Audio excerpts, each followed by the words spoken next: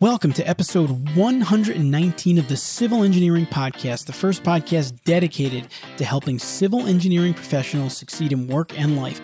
I'm your host, Anthony Fasano. I am a licensed professional engineer who practiced as a civil engineer, but eventually decided I wanted to focus more on inspiring engineers rather than doing the engineering myself. So since then, I've written a book called Engineer Your Own Success and have traveled the world helping engineers. And through this podcast, myself and my co-host, Chris Knutson, try to bring you information that can help you succeed in every episode. I've also had the honor of authoring the American Society of Civil Engineers Careers and Leadership column for the past few years.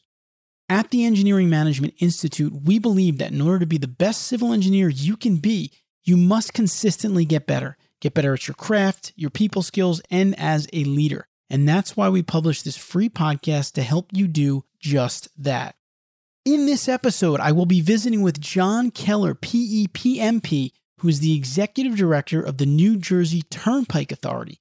You will hear him talk about the differences between working in the public sector versus the private sector. Now, Mr. Keller was appointed Executive Director in 2018 after 20 years with the New Jersey Turnpike Authority, and he's the first engineer to assume this role.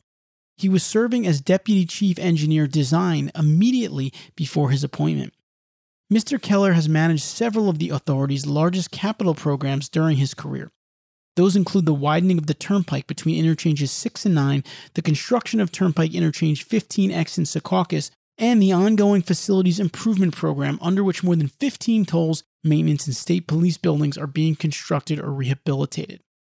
Mr. Keller has a Bachelor of Science in Civil Engineering from the Indiana Institute of Technology. He has served terms as President and Regional Director of the North Central New Jersey section of the American Society of Highway Engineers. And just for context, for those of you not in the Northeast or New York, New Jersey area, the New Jersey Turnpike Authority basically oversees the Garden State Parkway and the New Jersey Turnpike. And what John was explaining to me when I was there in his office with him was that these roads they yield the most revenue in terms of a roadway network in the world. I think he said it was something like over $1 billion a year. That being said, he then has to, of course, oversee the management of those funds and the maintenance and the operation of these roads. So it's a really, really big time job. And he was amazing. He had me into his office. I sat down with him. We also publish this on our YouTube channel. So if you go to YouTube/engineering careers, you'll be able to see that episode as well. You could see me sitting down with him, or you can listen along here. So we're excited about this interview. I've been wanting to kind of meet with John for a while after I initially met him at a conference some time ago, and it was great that we finally got it done. I also want to just give a shout out to some of our listeners. We've had several listeners email us in recently saying, we love the podcast, but we want to hear from more engineers in government, in the public sector. That spurred me on to reach out to John and get him on the show, and we actually asked some of the questions that they submitted to John on this episode. So really excited to just jump into this one here.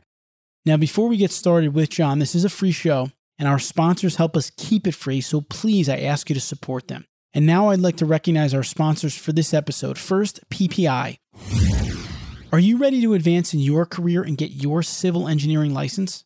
Listen up later on in this podcast as I'll be sharing info on where to find practical tips and time-tested resources for your civil engineering licensure exam. Plus, I'll share my recommendations on the best civil engineering prep courses so you can be fully prepared for exam day. Don't miss it. We have a new sponsor on the Civil Engineering Podcast, Maser Consulting.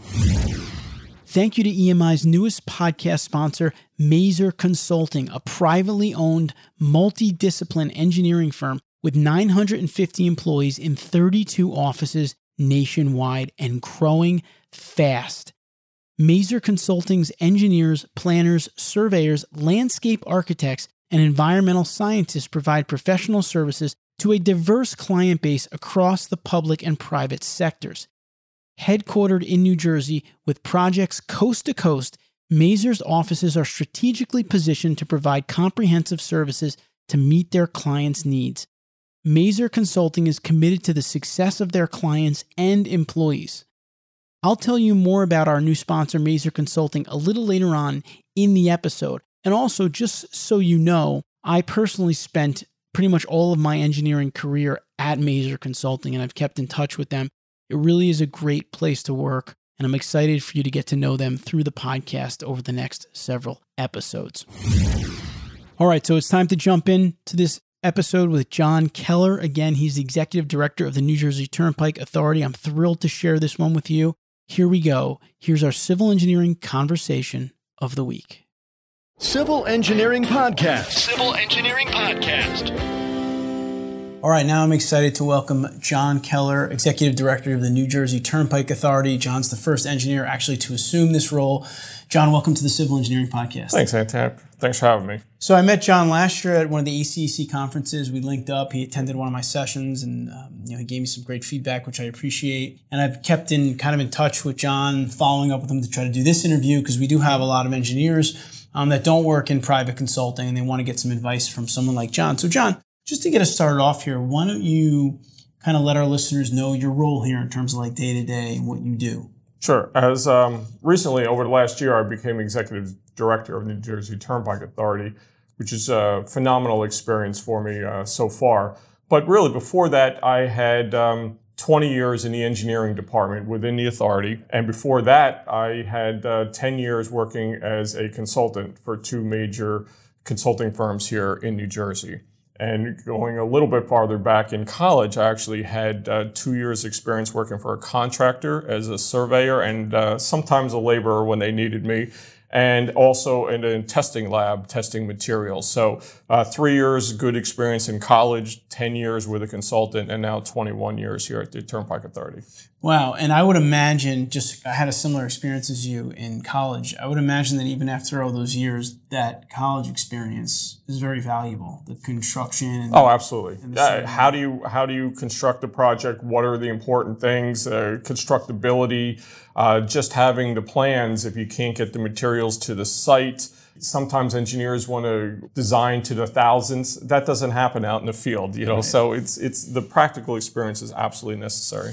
So John, for those listeners that aren't in the New York, New Jersey area, tell them about the Turnpike Authority and what that is all about. So the New Jersey Turnpike Authority is actually made up of two roads, the New Jersey Turnpike and the Garden State Parkway. Combined, those two roads bring in approximately $1.8 billion a year. We have about 2,000 employees at the authority. The Turnpike started in 1951. It was when it opened. The legislation was a few years before that, in 1949. And the Parkway opened in 1954. So both our roadways are 60 plus years old at this point. And we're very proud of them. But, aging infrastructure, there's a lot going on. I'm sure we'll talk about that. Yeah, we're going to talk about that. I mean, these are big roads. These are two, if you're not from New Jersey, these are two roads that run kind of north-south of the state, right? Pretty much parallel to each other. And you'll hear people from New Jersey often joke, what exit are you from? Because especially the Parkway, there's exits, every mile all the way down for the most part. So let's first start by, you mentioned your career progression a little bit. Okay. Talk to us about the decision around going from private consulting to come and work for the authority. Take us through that.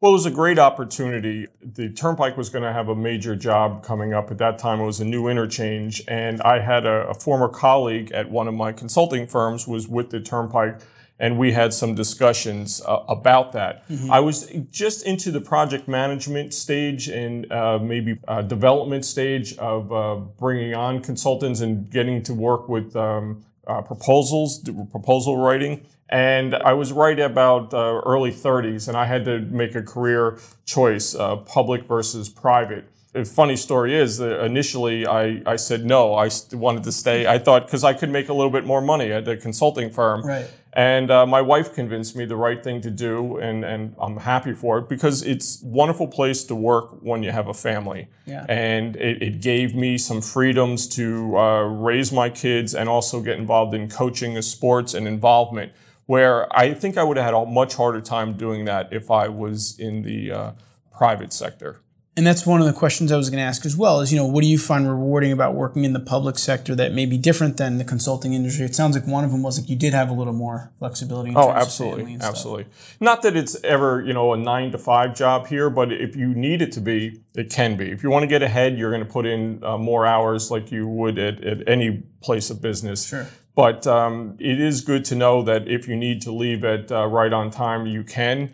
Also, in my previous employment, I was getting involved in the private sector, writing proposals. And a lot of times you're doing that on your own time. Right. And so now you're taking homework on the weekends, which again, happens, but it's a lot more prevalent on the working for a consultant than here at the agency when you have off hours work. So it freed up time for me. There's a lot of other advantages of working for a public agency. I mean, there's a sense of ownership. You drive down our two roads. So the Parkway is 174 miles. The Turnpike has 148 lane miles or miles in length. And when you drive those roads, you certainly feel they're yours. You had a hand in this project or that project or whatever it is. When I worked for a consultant, we did a job for either the DOT or the county or sometimes even for the Turnpike. And you did that one job, you handed it off, and then it's like, what's next? Right. So you don't have the overall,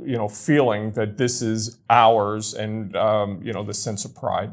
Right. Yeah, for sure. And, just being local here, there isn't usually a day that goes by, let alone a week, that I'm not on one of these roads. So I could see how you could feel that way because we're always on these roads. They're such a big part of life here in this area. So would you recommend, John, that someone have exposure in the private sector or experience in the private sector before they come to government or the public sector? Do you think there's benefits to that? Yeah, absolutely. While it's not mandatory, it's certainly a benefit to get some experience working in the private sector for a while. I always think of the career, the first couple of years for any engineer is the technical phase, and you really have to get that down. If you don't know how to design or what goes into putting plans and specs together, and you come directly to the authority, it's going to put you in a little bit of in a compromised role learning that. So it's better to get your experience. Also, it's easier to get your PE's license going through working for a design consultant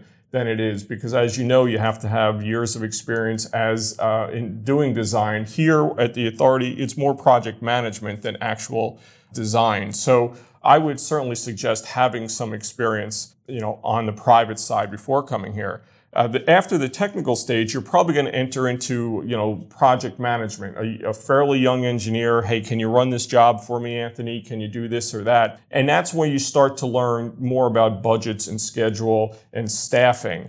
It's probably around that time that it would make sense to come over to the public sector. Mm-hmm. After that, the delta in salaries gets a little bit too large. If you're running a corporate office for a consultant, you're making so much money that to come to the public side would be very, very difficult to do. But having a couple years experience with a consultant before coming to the authority would be well suggested. Okay. So let's talk about some of the differences in the public sector, right? So you have these small municipalities where an engineer can go and work as a, village engineer, town engineer, or you have an authority like this that's large. You told me earlier you have a couple thousand employees here. What are some of the kind of similarities or maybe differences, or what are the things to know if someone's deciding on whether to go with a big governmental agency or a smaller one? Well, it's interesting because when I came here, really this is the only agency that I got to know. But in the last year, our organization has really stepped up its efforts with IBTTA, which is International Bridge, Tunnel, and Turnpike Association.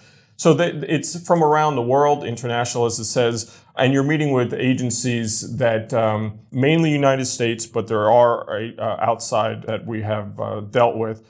And problems that they face or the issues they face are very similar to what we have here. I mean, how do you get good staff? Aging infrastructure, worrying about your next capital plan. So regardless of the size of the agency that you're going to, I think a lot of the problems or challenges, I should say, are probably similar because we're very close with Pennsylvania Turnpike and Illinois, and we get on calls with them, and our concerns are the same ones they've either encountered and they can help us, or vice versa, we can help them. Besides going to like a municipality where it might be a little bit different, you're not worrying about tolls and other things. I think working at many of the different toll agencies would be very similar. All right, John, so let's transition a little bit here into talking a little bit more about the authority. What practices do you use for asset management? Because obviously that's something that's super important as we move forward with everything, infrastructure and everything going on. Yeah, it really is. Years ago, we started talking about asset management, and I don't know how much we were really buying into it. But I'll tell you, sitting in the seat that I do now, it is a tremendous asset. And I'll tell you why, because it flattens out your spend curve. If you periodically or every year put in X millions of dollars to fix this bridge or that drainage structure or whatever you have, you put that money aside, you know moving forward what it's going to cost you, and it helps out tremendously. We have a maintenance reserve program here. Okay.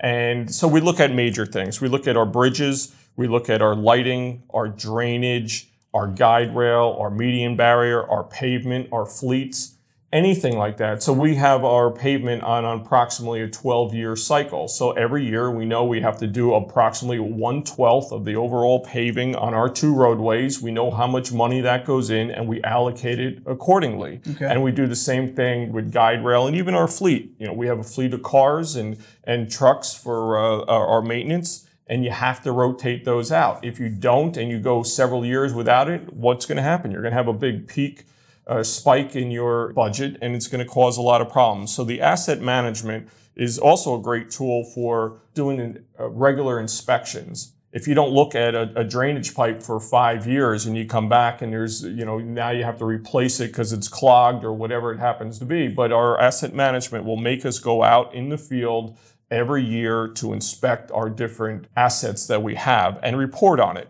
Right. I went out on this date, this looked clean, or the guide rail is in bad shape. We know we have to fix it within the next year. We put it into our budget and we move forward. So asset management is really the way to go. I even use it at my house. My wife gives me a hard time. If we do 1 room a year, we won't have that craziness of 1 year having to spend a ton of money and paint everything and redo. So. Right. Yeah, asset management at home is happening as well. No, it's a good analogy because essentially, if you're not familiar with asset management, I mean, that's a good way to describe it is you're spending a little money on a regular basis to avoid larger expenses at one time Correct. In the future, right? It's much easier to fix and repair than replace. Right. Our bridges, as I indicated earlier, I mean, everything was a large portion were built in the 1950s.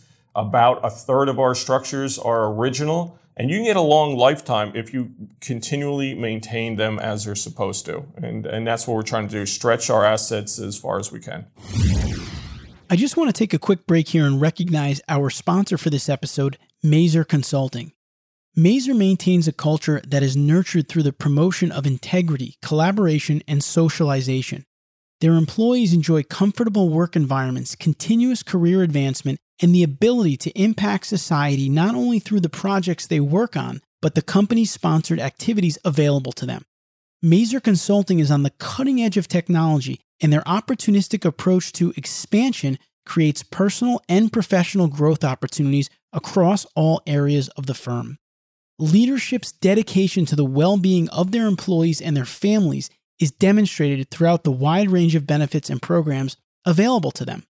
One current exciting opportunity available at Maser Consulting is a traffic engineering project manager position in New Jersey or Philadelphia, Pennsylvania, to oversee projects in the public and private sectors of varying size and complexity throughout the Northeast region. To learn more about this opportunity and others, visit Maser at www.maserconsulting.com and find out why Maser Consulting is consistently named a best place to work. And be sure to tell them that you found them through the Civil Engineering Podcast. All right, now back to our conversation with John Keller.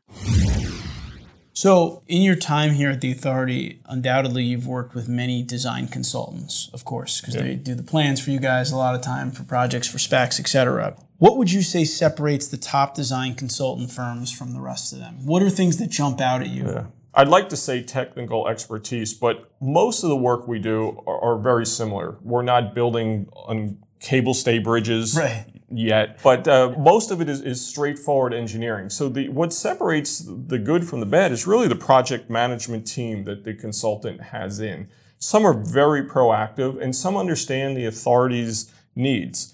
You can't do certain activities in the middle of the summer when we're worrying about getting people to and from the shore. Winter shutdowns, how does that impact?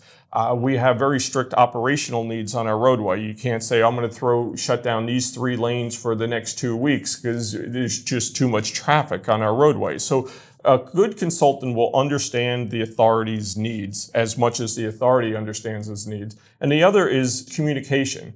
When you go through a job, periodically something's going to come up that's going to be we didn't anticipate. Either you took some soil borings and something came up dirty, you inspected a bridge and there was more deterioration than you originally thought. So how do you convey that back to the authority? It's easy to say, we have contamination, but it would be nice to say, we did this. Here are 3 options that we have to fix it. We think we can do this and stay on the time frame and move forward. So are the consultants part of our team, or is it us against them? The other thing that's interesting is, in our engineering department, we have about 36 engineers. And almost every single one of them has their PE, by the way. We're very, very proud of that. But they all have different personalities. Some might want a phone call every day. Hey, Anthony, how's the project going? Others might say, we're going to talk once a week, but we're going to have progress meetings twice a month or something. So you have to sit early on, because if I called you every day, you might be like, this guy, I'm sick of him. I don't want to deal with him. But maybe that's what you want. So talking early on, how do you want run this project? Okay. Let's be a team and move forward. So really, it's the project management that separates, I think, the good firms from the great firms. That's great.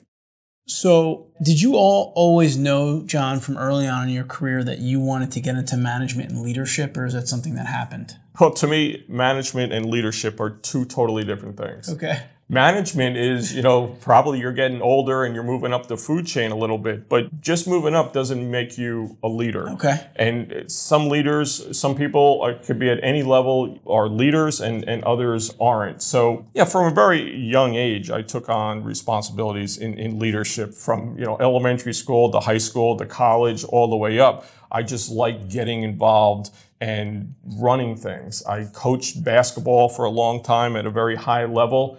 And leadership was a big deal. How do you get the most out of your assets, be it a basketball team or an engineering department or now the entire authority?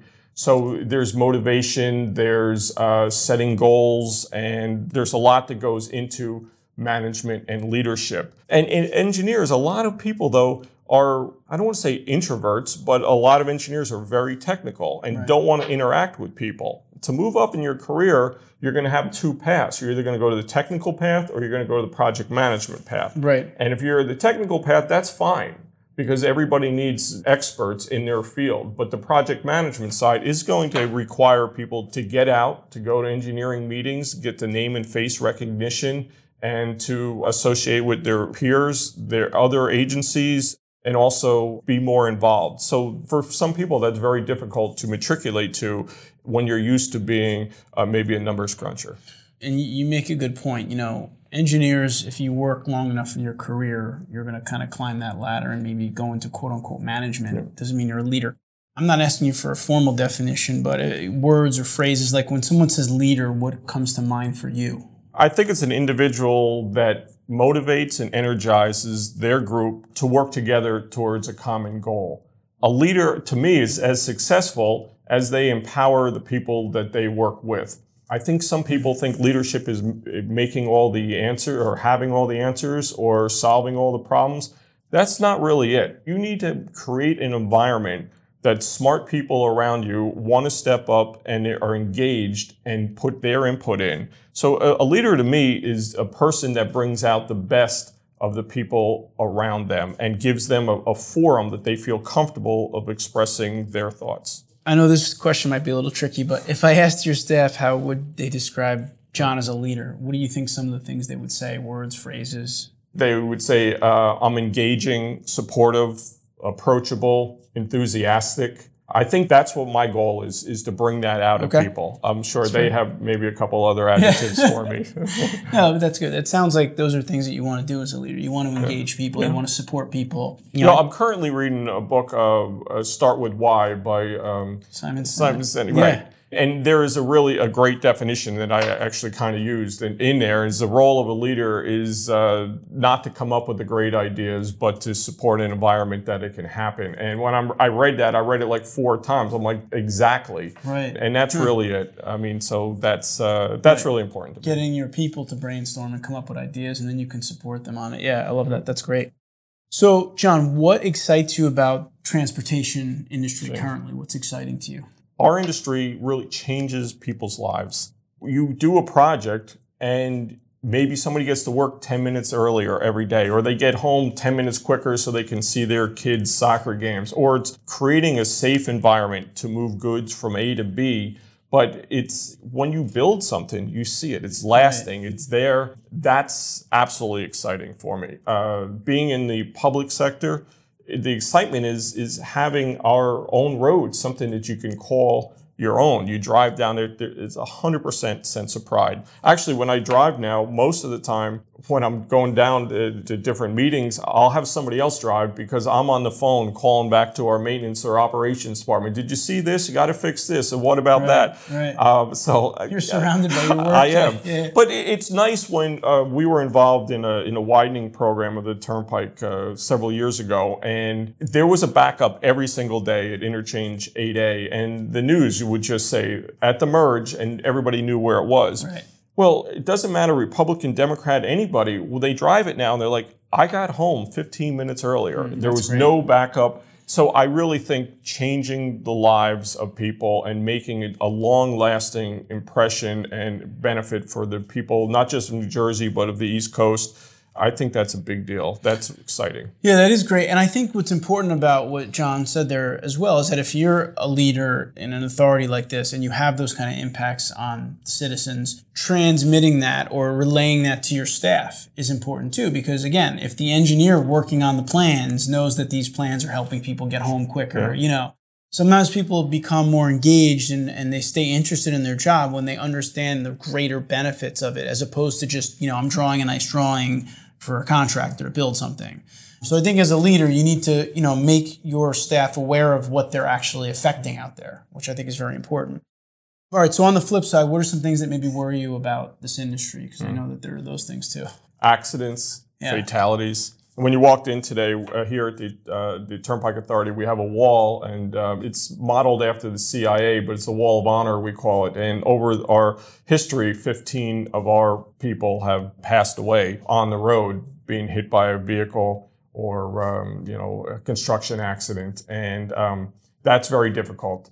Luckily, so far under my tenure, we have not had that, but we try to be as safe as possible. But accidents do happen. Accidents out on the road, 2 of the busiest highways in America, there are accidents. And it's very daunting to get a call middle of the night or middle of the day that there's a major accident on the road. And then when you hear there's children involved or anybody, that's very tough working here. And you go home and you hug your kids a little tighter, and you really appreciate how dangerous it is. Now, our roads are very safe. We have full shoulders, clear zones, all that we take care of. It's the inattentive drivers, and I can't tell you how often the state police who work with us, who are great team members with us, New Jersey State Police Troop D, a little shout out for them. They'll say that the passengers or the drivers wearing a seatbelt. So for whoever's listening, please put your seatbelt on and put your cell phone down, because those are the 2 major incidents that we have. Our roads are getting safer every day, but it's the inattentive drivers that are causing so many of these accidents. And also during snow events, I think people take advantage knowing that our roads, not just Turnpike Parkway, but all the DOT roads, the state of New Jersey and all across America, they do a great job of plowing those roads, and people get a false sense of security. Oh, it looks good. Let me still do 65 miles an hour. We bring those limits down to 35 and 45. If people would just adhere to that, understand that it's snowing, let me just go a little bit slower. But there's so many accidents during snow events because people just stay at 65 miles an hour. Yeah. So that's tough. The other things that bother you, not just us, but the aging infrastructure. Yeah. And we do a great job. We're very proud of it. We have 1,115 structures on our roadways, which is a lot of structures. Yeah. The national average is approximately 8% will be structurally deficient. So if you do 8%, times 1,115, you're just under 100. The Turnpike Authority last year had 7, and we will rotate those out through asset management. But even with that, at times things happen. That bothers you too. All it takes is something to happen. A truck goes over or whatever, and it could be catastrophic. And so we're doing the best we can. We think we are ahead of the curve. We want to get farther ahead of the curve. But aging infrastructure and safety and the accidents are all things that are very concerning. Before we kind of transition into our hot seat segment to close it up, I want to ask you just in general. I mean, you manage this authority. It's large. There's a lot of people. There's technical issues, but like you just pointed out, there's safety issues. Yet I would say overall, you're a very positive guy. You seem very relatively calm for someone who has all this to oversee. Great staff. Oh, yeah, like we talked about coaching and having a great team. The Turnpike Authority is absolutely blessed with phenomenal staff. Yeah. And you're only as good as the people. I mean, I'm not making every decision. Right. So I have phenomenal directors, and they have staff behind them. And it is really a experienced team event with that. I'm just lucky to be sitting here, but we have great staff. Yeah, that's kind of what I wanted to ask you too, is like when you come to work every day and you have all these things on your plate, in terms of like thinking about where you need to focus your time and energy, I would guess that that's dependent upon like interacting with your teams and stuff, right? Yes. To see where you're needed kind of. Is that how it works here for you? I'm kind of in my position now running it as I ran my jobs when I was in engineering. Part of it, management is management. So I meet with each of our 11 directors every 2 weeks on a one-on-one so that I can have that feedback. And then we meet collectively as a group every 2 weeks as well, where we can bounce ideas off of each other. I feel that it makes me accessible to them. If there's ever an issue, my door is always open, but it's the same as running an engineering project. Right. It really is. How can I help clear obstacles that they might have, work with them to make their departments all as great as they possibly can be? Right, so you really need to stay focused on the big picture here. Yes. All right, so once again, we're talking with John Keller, Executive Director of the New Jersey Turnpike Authority. We're going to be back in just a moment to wrap up with our Civil Engineering Hot Seat segment. Civil Engineering Podcast. Civil Engineering Podcast. Now it's time for our Civil Engineering Hot Seat segment, which in today's episode is brought to you by our sponsor, PPI.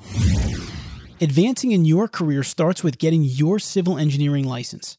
Studying for your FE Civil, PE Civil, or SE exam can be daunting, so why not partner with a company who has helped over 4 million engineers, including me, pass their licensure exam and become leaders in their fields? PPI. Not only does PPI offer books and digital subscriptions to help you prepare, it also offers some of the best prep courses in the market today. Whether you are studying for the FE Civil, PE Civil, or SE exam, PPI has a discipline-specific course for you. PPI prep courses provide you with NCSS-approved exam materials, access to instructors during class time, office hours, exam day tips, and a passing guarantee. Right now, PPI is enrolling students for their next round of courses. They are starting soon, so be sure to enroll today and take an important step in your career. If you prefer self-study over a course, you can save 15% on PPI's print books and digital subscriptions when you use code EMI15 at checkout. Please note that the code is not valid on courses or bundles of products, as these already have a 15 to 30% discount built in. To find the exam materials that work for you, visit ppi2pass.com and get started with your studies today. That's PPI2PASS.com. Be ambitious, go prepared, get licensed. All right, we're back here at the New Jersey Turnpike Authority headquarters with John Keller, Executive Director. John is a licensed professional engineer, the first engineer to assume this role. John, it's time to put you on the hot seat here. Okay. All right. So are there any specific rituals that you practice every day? For example, do you have a specific morning ritual or lunchtime ritual, something that you do consistently on a daily basis that contributes to your success? Every morning, I try to listen to a podcast. I have a half-hour ride to work, and I think it just it relaxes me. I listen to yours, the daily TED Talks, whatever it happens to be. When I'm at the kitchen table in the morning, I look through what is of interest today. Yep. And I do that. I also like getting in early. So I'm probably here a half hour to an hour before most people. It gives me an opportunity to sit down, look at my agenda for the day, prepare for it, and really focus on what I'm going to do for every hour, of course, of the day. But also in the evening, I've been exercising as much as possible, and I find it's a great stress relief. And I sleep better. So if you sleep better, you wake up energized, podcast, you do your day, you exercise, and it's a nice routine to be in. That's great. It's important, like John said, sometimes we don't think about how intertwined these days are. So if you do have a rough night of sleep, it's totally going to impact your performance in the workplace. So you have to be aware of that. All right, John, what's one book that you might recommend to engineers, or just one book in general that you found to be extremely helpful in your professional or personal development efforts? Let me talk about a couple. Yeah. Okay. So we talked a little bit about the Simon Sinek Start With Why. So that's a good book.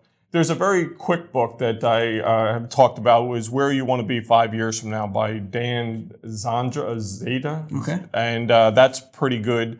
I've read a bunch of books by Malcolm Gladwell that have some relevancy to my position. The book that I'm most, I think has been great for us, and I know my directors are sick of me talking about it, is Good to Great by Jim Collins. Sure.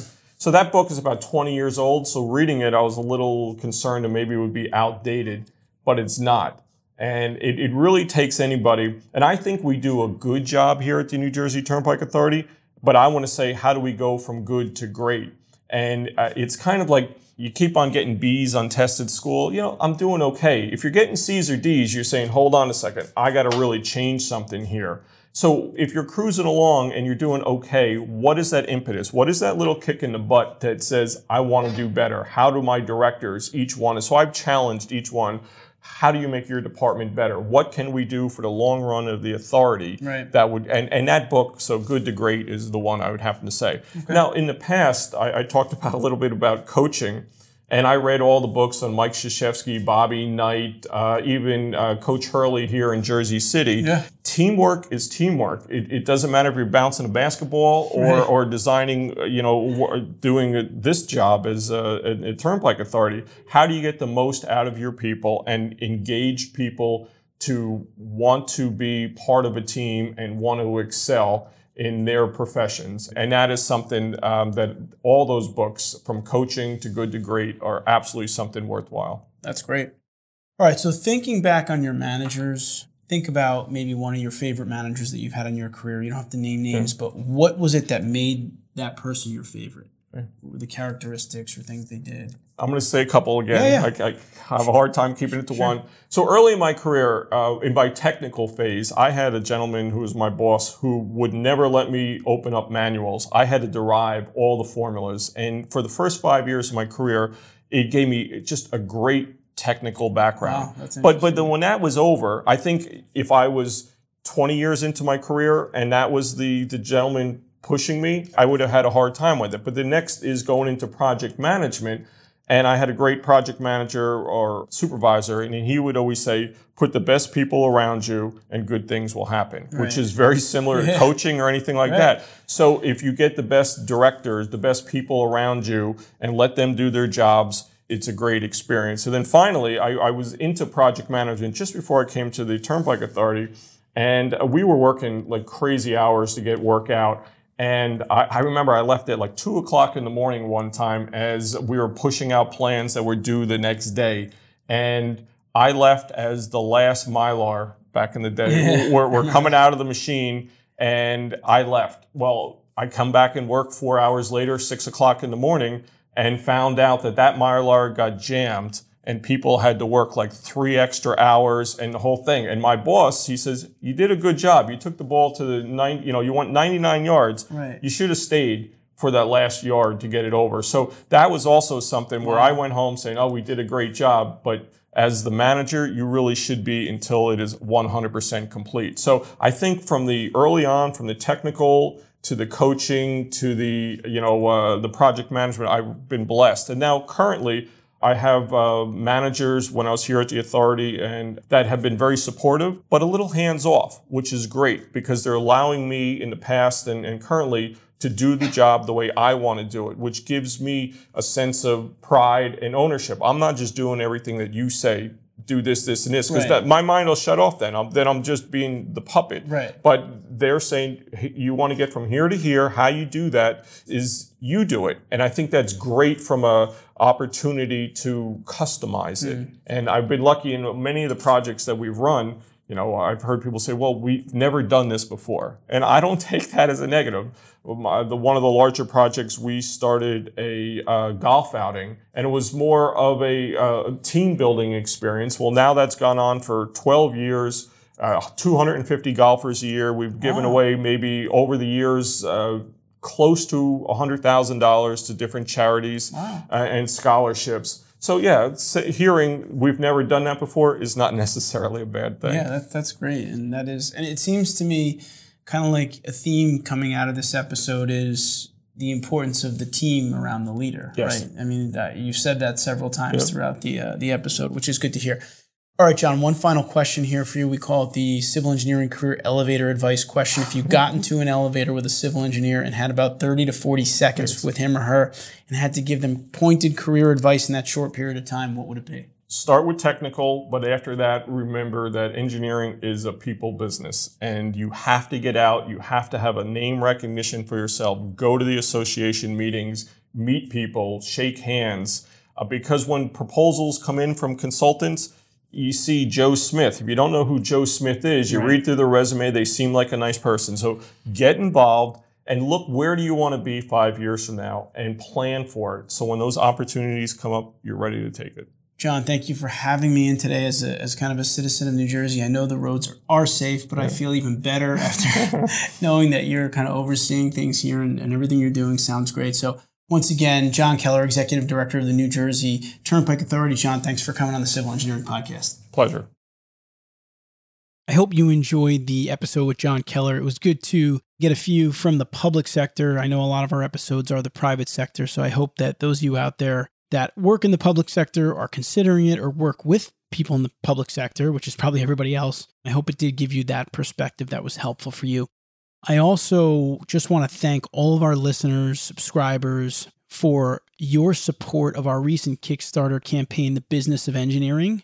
We helped Matt Lose to get his book published, as the campaign was not only funded, but we had over 100 backers, which was inspiring. And many of you have gotten courses at a really discounted rate through the campaign, and we're really excited just for the whole campaign and to be able to provide some value with your help as backers to our project. So once again, thanks to all of you out there who did sponsor the campaign or back the campaign. And I also want to let you know that we have released the dates for our next Engineering Management Accelerator online workshop. I've been getting lots of emails from people that want to know when the next live session is. That will start in September. So you can go to the website at engineer2manager.com and check out all the details. That's engineer2manager.com. Please remember that you can find the show notes for this episode at civilengineeringpodcast.com. Look for episode number 119. There you will find a summary of the key points discussed in today's episode, as well as links to any of the resources, websites, or books mentioned during this episode. You can also go over to YouTube and check out the episode there. Until next time, I wish you the best in all of your civil engineering career endeavors. Thank you for listening to the Civil Engineering Podcast. Be sure to visit civilengineeringpodcast.com, where you can listen to past episodes and also submit your project to be featured on the show. We also invite you to visit our main website at engineeringcareercoach.com and download a free 3-part video series created specifically for engineers to help you best utilize LinkedIn for networking, improve your communication and speaking skills, and also help to develop your leadership abilities. Now is the time to engineer your own success.